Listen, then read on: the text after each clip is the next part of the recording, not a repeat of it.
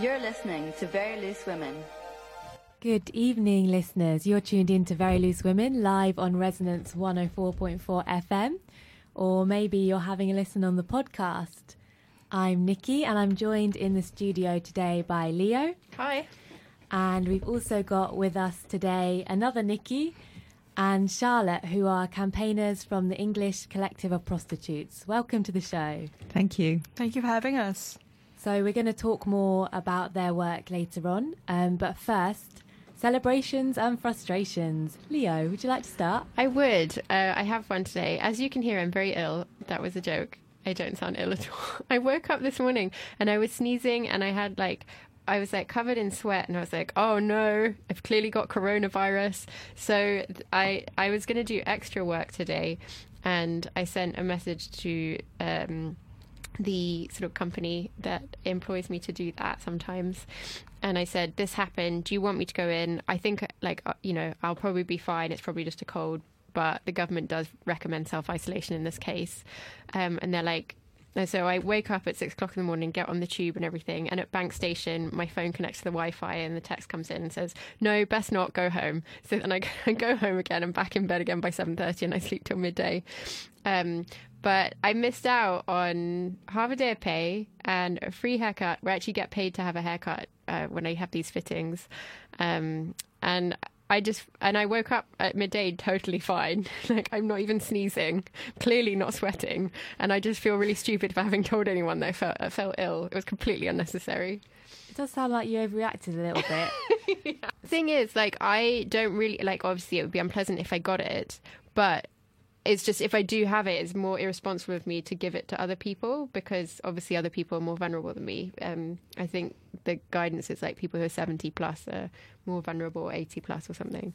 And when you're an extra, there are a lot of sort of people who are retired from regular work and who are there, and if I give it to someone who could die from it and I'm responsible for someone's death, then I just can't cope with that. I respect your but it's just, I think I did too much thinking and actually I'm maybe fine. A little bit. Yeah. Nikki, how about you? Any frustrations or celebrations? Well, when you asked me, I was thinking, goodness, I can't think of one thing. And then I suddenly remembered that we're based at a women's centre, the Crossroads Women's Centre, and there's some other women's organisations based there. One is called the All African Women's Group, which is a large group of women, asylum seekers and refugees who do fantastic work kind of campaigning for their rights and against detention and deportation. And they had a meeting on Tuesday, and one of the really long-standing members arrived, and they always have a section at the beginning of the meeting where they announce victories, and she kind of popped up and she said, yes, I've won my status. And that is really massive in any case, but it's particularly massive in her case because she's been waiting 17 years and her claim has been closed and she had to fight to get it reopened. And so it's been and all that time, especially in the last years, she's been completely destitute without any income whatsoever. So at least now she's got status here. She got full refugee status and she can apply for benefits and actually get an income and live and start a different kind of life. That's amazing. I feel like that's Puts one of the best celebrations that we've had on the show. So that's great. Charlotte, how about you? I think that's a big enough victory for the both of us, and I'll just say, yeah, what she said. I actually, is it big enough for me to share as well? Because I didn't think of anything. That is such a cop-out. Oh, God, I'm trying to think really fast. You don't have to say one, it's okay. My celebration is that I went to the gym and I walked really slowly. What, on the walking machine? On the walking machine, yeah. But uphill and backwards and forwards and off and on again. Yeah. My partner came back from the gym earlier today and she said that they'd run out of soap. And so there was no soap and everyone's in really close proximity, emitting a lot of sort of bodily fluids. My day has been tainted by coronavirus. You're trying to bring us back to coronavirus again, and I'm gonna make sure that we don't go back there. So, well done. On to the main topic of conversation. Nikki and Charlotte have kindly joined us from the English Collective of Prostitutes. Can you start by telling us a bit more about what you do as a collective? Yeah. We're an organisation of sex workers and supporters. We started in 1975, and I know that's a long time ago, and it was a very different terrain then. But right from the very beginning, we said we're campaigning for two things: for decriminalisation and also for resources for women, so that we can get out of prostitution if we want. And I think that made us quite different from other sex worker organisations that came after us, because many of them kind of divided, I suppose, along the kind of common stereotype of either happy hookers or poor victims. And we said, we're neither. We do think sex work is work, we think it's a job, but we don't glamorize prostitution. And we think it's, in most cases, for women, it's the best choice out of a set of bad choices. And so we've been going that many years, quite a lot of years, over 40 years. And we have a national network and an international network with sister organisations in Thailand, a fantastic sex worker collective called Empower, and an organisation in the US called US Prostitutes Collective. And we work very closely with a whole set of other organisations internationally, and we do kind of a combination of both campaigning but also fighting cases. And I think that's quite important, because it means that women come to us and join the work that we're doing. And many of us came into the organisation because of needing to fight against criminal charges or deal with violence and try and get justice. So those kind of really concrete issues are the stuff that we do day to day. Sounds amazing. So I wasn't aware that you had an international network like that. Yeah, it's really, really important for us. Even when we were smaller than we are now, we always had an international network. And we're also, we're very much connected to and work closely with a whole set of other women's organisations. And I think it's really important for the direction of your work and how you see issues. So, for example, we're often kind of wrestling with the issue of trafficking, which we can speak about later. But, it's often very misrepresented what the issue is. And the fact that we work with Empower in Thailand means that it's very helpful to us, because you then see it from the situation of women in the global south who are trying to emigrate and who are prevented from doing so by forces that are trying to close the borders. And the whole anti-trafficking initiative is part of that. And so it kind of, makes sure that you see it from the point of view of people with least power, really. Mm. So on the 23rd of January, charges were withdrawn against two women prosecuted for brothel keeping. Can you tell us a bit more about why these charges were unlawful and how you went about challenging them? Yeah, so just some background information about the case. So these were two Brazilian women who were working as a pair out of a flat for safety, because when you have someone else there, if there's anything that happens to you, you have basically a witness or somebody to help you out of that dangerous situation. And so they were raided by the police, and then they were charged with managing each other, and that the premises in which they were working out of was deemed a brothel. So in the UK, if there's more than one woman working indoors out of the same location, and those women may not all be doing sex work. They can be, for example, a receptionist or a maid. That place will still be counted as a brothel. So a lot of women choose to work indoors for safety, but they are exactly being penalized just for that by working indoors. And so when the police raided them, they actually confiscated all the money that they earned, that they had with them, and they didn't give them a receipt for it. And when the women were interrogated at a police station, they were kept there overnight. And so initially they were charged with they were charged with brothel keeping and managing each other. But then as time went on, we saw that the charges were then dropped to permitting each other to work in that space. And that, of course, didn't make any sense, because none of their names were on the rent of the place. They didn't own the place in any right. And then as the case went on again, we saw that the prosecution then again dropped it to a lower kind of charge of a caution.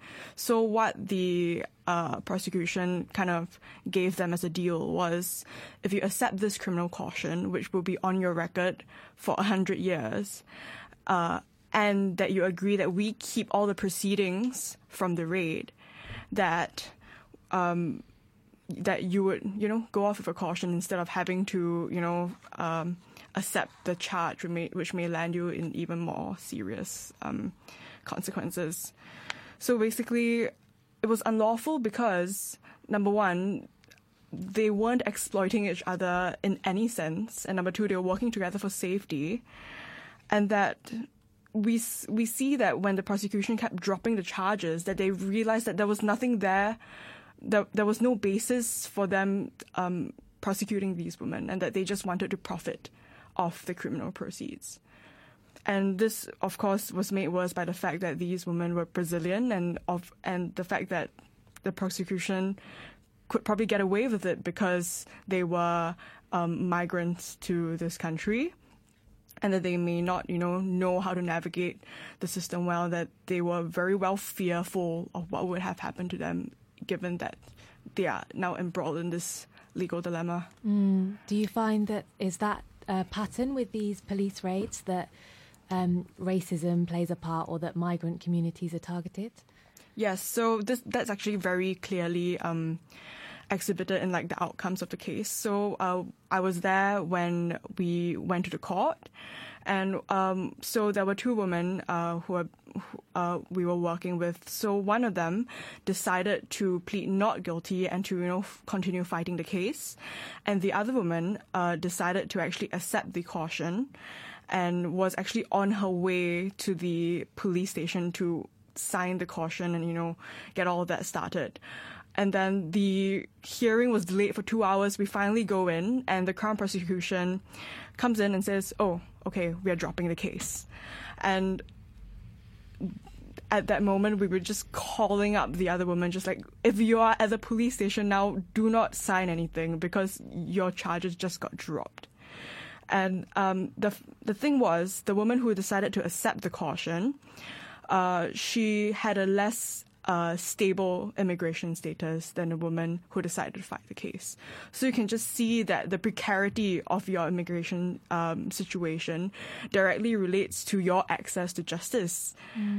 And that I would also like to add that a big reason why the charges were eventually dropped was because the ECP actually put out an action alert to our network of people.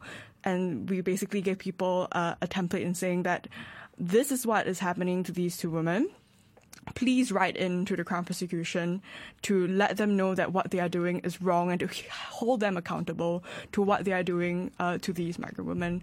And I think that actually created a lot of pressure that, that the Crown prosecution was not only going against these two women, but a whole network of people that were standing up for them, and that, holding basically them accountable to their own actions. So being kind of situated in a wider movement was really important for fighting these unfair charges. Definitely.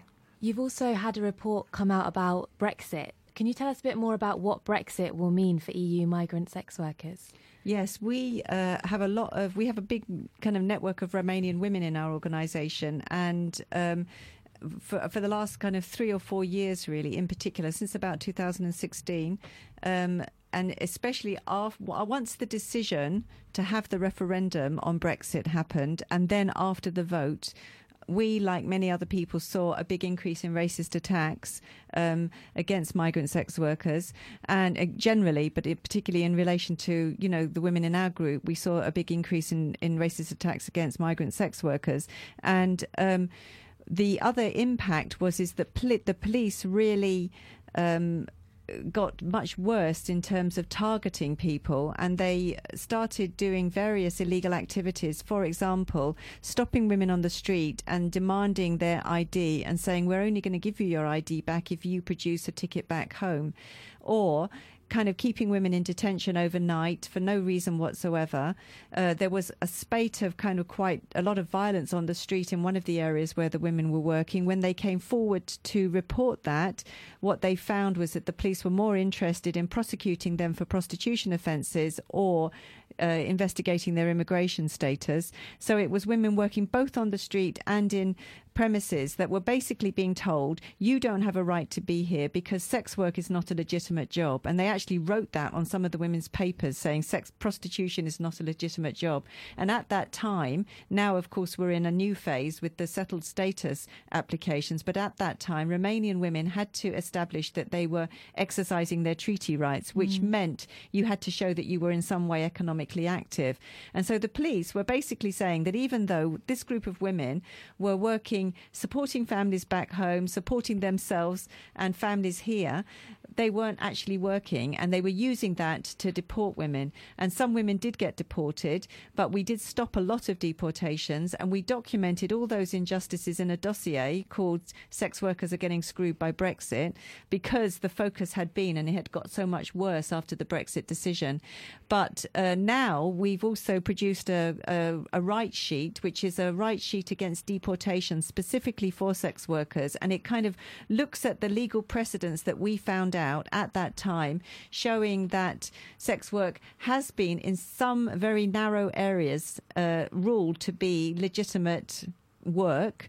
So, for example, if you're working on the street, you're seen as a self-employed person by the ILO, in Europe.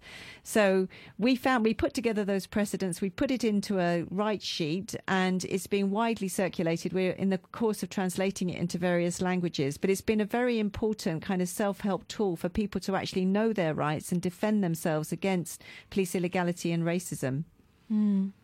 That sounds really useful. It sounds like you're producing a lot of really, really useful stuff on rights, and you also do a lot of campaigning as well. And we heard that you're making a zine about the decade of struggles by sex workers. Yes. That sounds amazing. Can you tell us a little bit more? It just arrived from the printers, and I haven't seen it yet. Yes, it was because Soho in central London has been traditionally a red light area, an area where sex workers have worked for over 250 years, we actually found out. And our network has been active there since the 80s.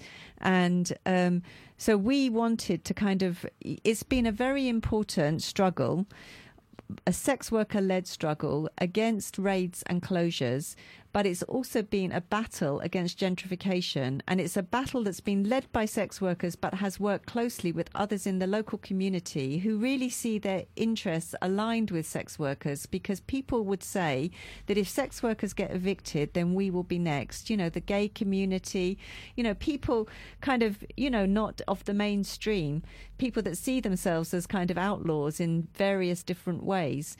And so we fought a number of, the police have targeted that area of Soho on different occasions. The most recent and big was in 2013-14, where 250 police literally descended on this little area of Soho. They broke into women's flats with riot gear and dogs. They handcuffed women on the floor. They dragged women out in front of the media, some women in their underwear.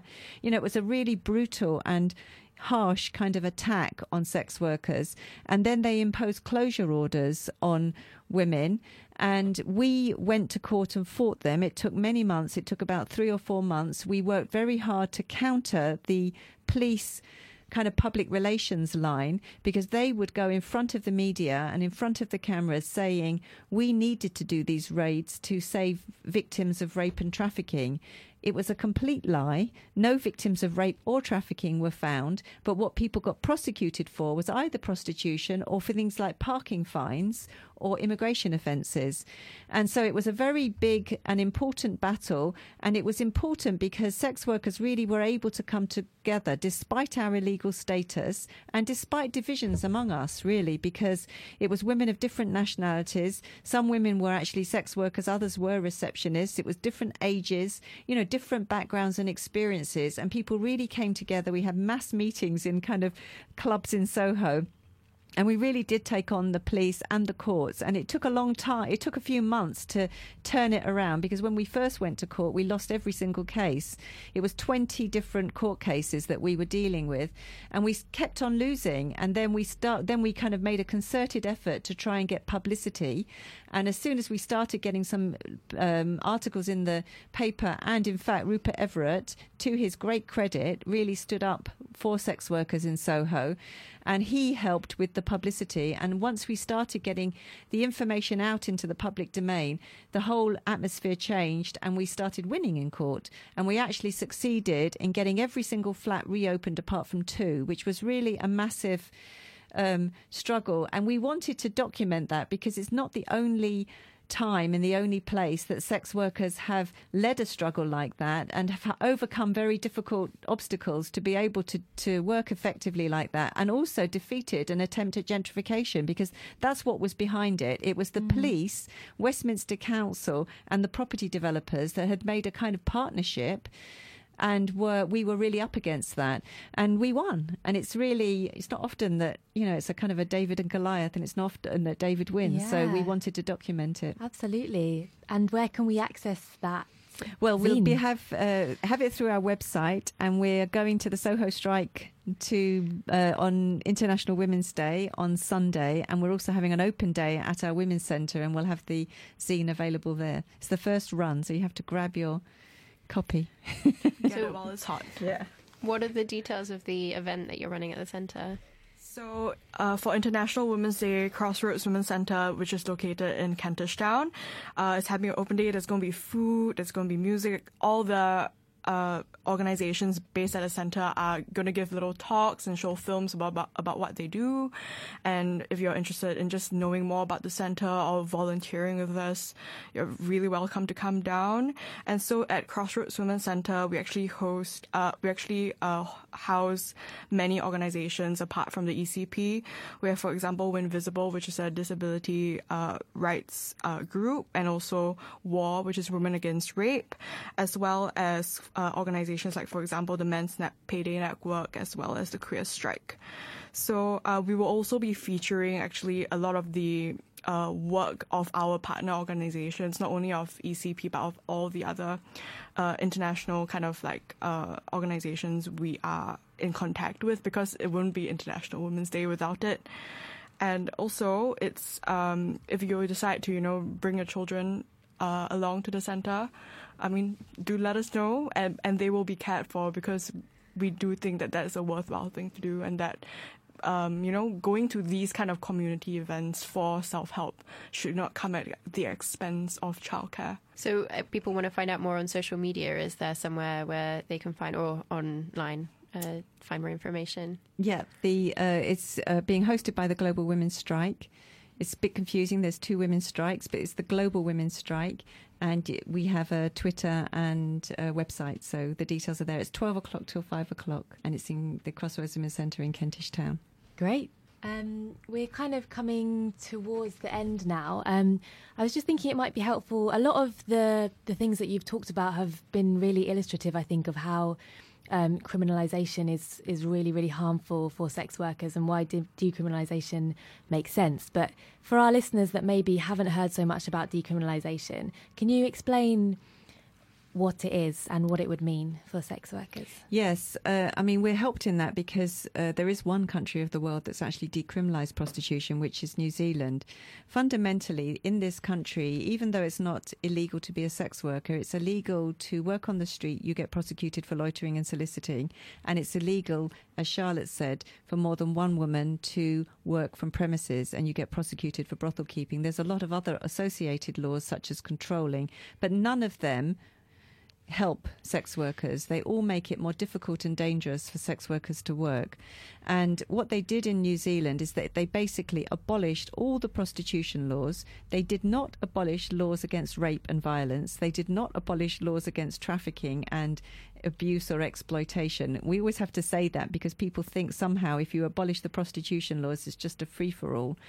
That's not what happened in New Zealand. They did it in 2003, and 5 years after that, they did a very thorough government-led review, and they found that there'd been no increase in prostitution, that women felt more able to come forward and report violence to the police. And in fact, the whole relationship with the police had been transformed, that, you know, there were many other benefits to starting with people's safety and welfare. And they actually asked sex workers a few years after that what had been the impact on them of decriminalisation, and 90% said that they had more employment, human, civil and legal rights, which was very crucial. But one of the other things I think is very important, they said that they actually had more power to refuse clients. And I think that's one of the kind of, it's like the litmus test, really. It's a test of whether, of how much of an exploitative situation you're working in. Because if you can refuse clients, it means that you have more power in that kind of working environment. So they also, in New Zealand has a clause that means that migrant sex workers are excluded from many of the protections of decriminalisation. So of course we don't want that. But the fundamental model of New Zealand is a good one, because it was actually came from sex worker organising, and it came from a concern about safety and health and welfare. And that's really an important, it meant that it was a much better model than had been discussed or implemented elsewhere. So what it would mean here is that the laws would be abolished fundamentally, and that the first big thing is that if you decriminalise prostitution, it would reduce the stigma in the same way as when they gave, lesbian and gay people the right to marry. That did help reduce some of the stigma and discrimination that people faced. And I always feel that with decriminalisation, the first biggest change is that you'd begin to find out who sex workers are. You know, you would find out that it's your mother and your auntie and your daughter and the rest of it. And it would really break down the division between sex workers and other women and other people generally. Because one of the problems that we have, which is that the way that sex work is framed, is that it's uniquely different from any other issue. And it's really not. I mean, it's work like other work. As I said, it's not a great job or necessarily, but it's a way of earning an income. And instead, it's seen as something completely unique and different. And so therefore, the solutions are, for example, to try and crack down on prostitution by increasing the criminalisation in a way that you wouldn't do with any other kind of labour. You would there look for workers to have more rights. So we really feel that decriminalisation would completely change the terrain. It would mean that there would be much greater safety, health. It would deal with the police corruption and abuse. It would mean that people wouldn't have criminal records on their record, which prevents you getting out of prostitution and getting other employment. It would really transform many people's lives. Thank you so much. That's a really helpful explanation. That's about all we've got time for. But thank you so much for coming on the show, and hopefully we'll see you and some of our listeners on International Women's Day at Crossroads Women's Centre. You've been listening to Very Loose Women live on Resonance 104.4 FM. You can listen to us on Acast, Apple Podcasts, Google and Spotify, and you can listen to our back episodes as well. You can follow us on Twitter at VLW Radio and on Instagram too. Thank you. Thank you. Thanks for having us.